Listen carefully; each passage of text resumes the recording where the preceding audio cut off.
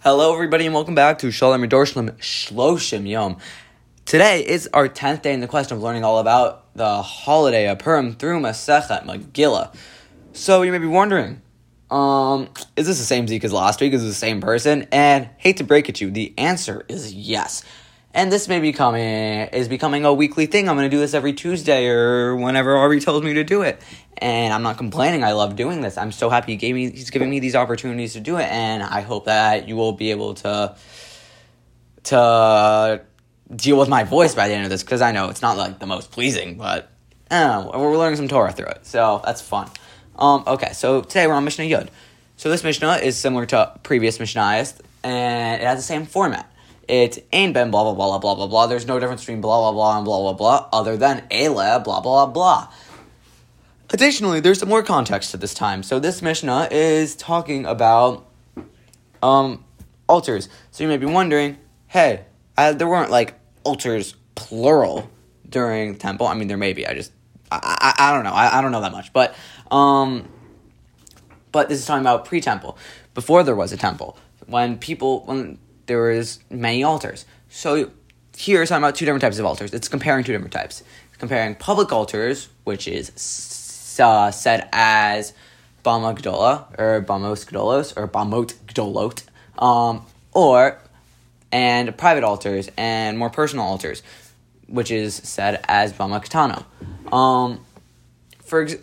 So these private altars are used, and we'll learn when you use them versus the Bamos Gdolos.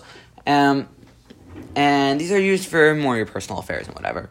And Bamos Gdolos, you may be wondering, where are they? These are located in like city centers such as Nov and Giv'on and Gilgal or something like that. And they're seen as also religious centers when Bnei Israel was scattered around Israel after they conquered it.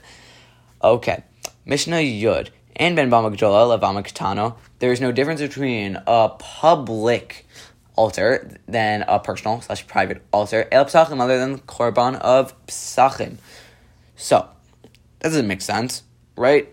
So, what it is really saying is that we can't do the Korban Psachim, we can't do the Korban of Pesach on a Bama Ketana. We'll learn the reason in a couple of seconds, but we would do it on a Bama Gedola. So, we learn from this that we learn from this. This is the principle we gain from this. Kol shehu nidor nidav. Any offering that is either vowed or contributed voluntarily, korban bama, is typically sacrificed on a bama ketana, is sacrificed on a smaller altar. V'chol she'eno lo nidor v'lo nidav, and any offering that is neither vowed or given voluntarily, but a korban that is compulsory, such as one regarding a holiday, such as Korban Pesach, or a sin offering, it is not sacrificed on a small altar, Eino Korban Bama. So we can say it will be sacrificed on a big altar, on Bama Gedola. So you may be wondering, what does this have to do with the first part? So the first part, we interpret it, Pesachim, not just the Korban for Pesach. We also interpret it as other korbanos that are time-bound. So we learn from here that time-bound korbanos, they were sacrificed on Bama Gdolos versus personal matters, not time-bound. So something that you do, that you make a vow to do, that is involuntary, but you still choose to do. No, that is voluntary, that you, pardon my French, that you choose to do, you do on your own. You do on the Bama Ketana.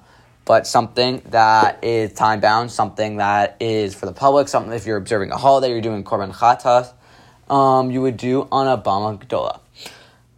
I hope you all enjoyed that shir, and I hope that you are excited for more by me, but tomorrow you get to hear Ari. Have an amazing day.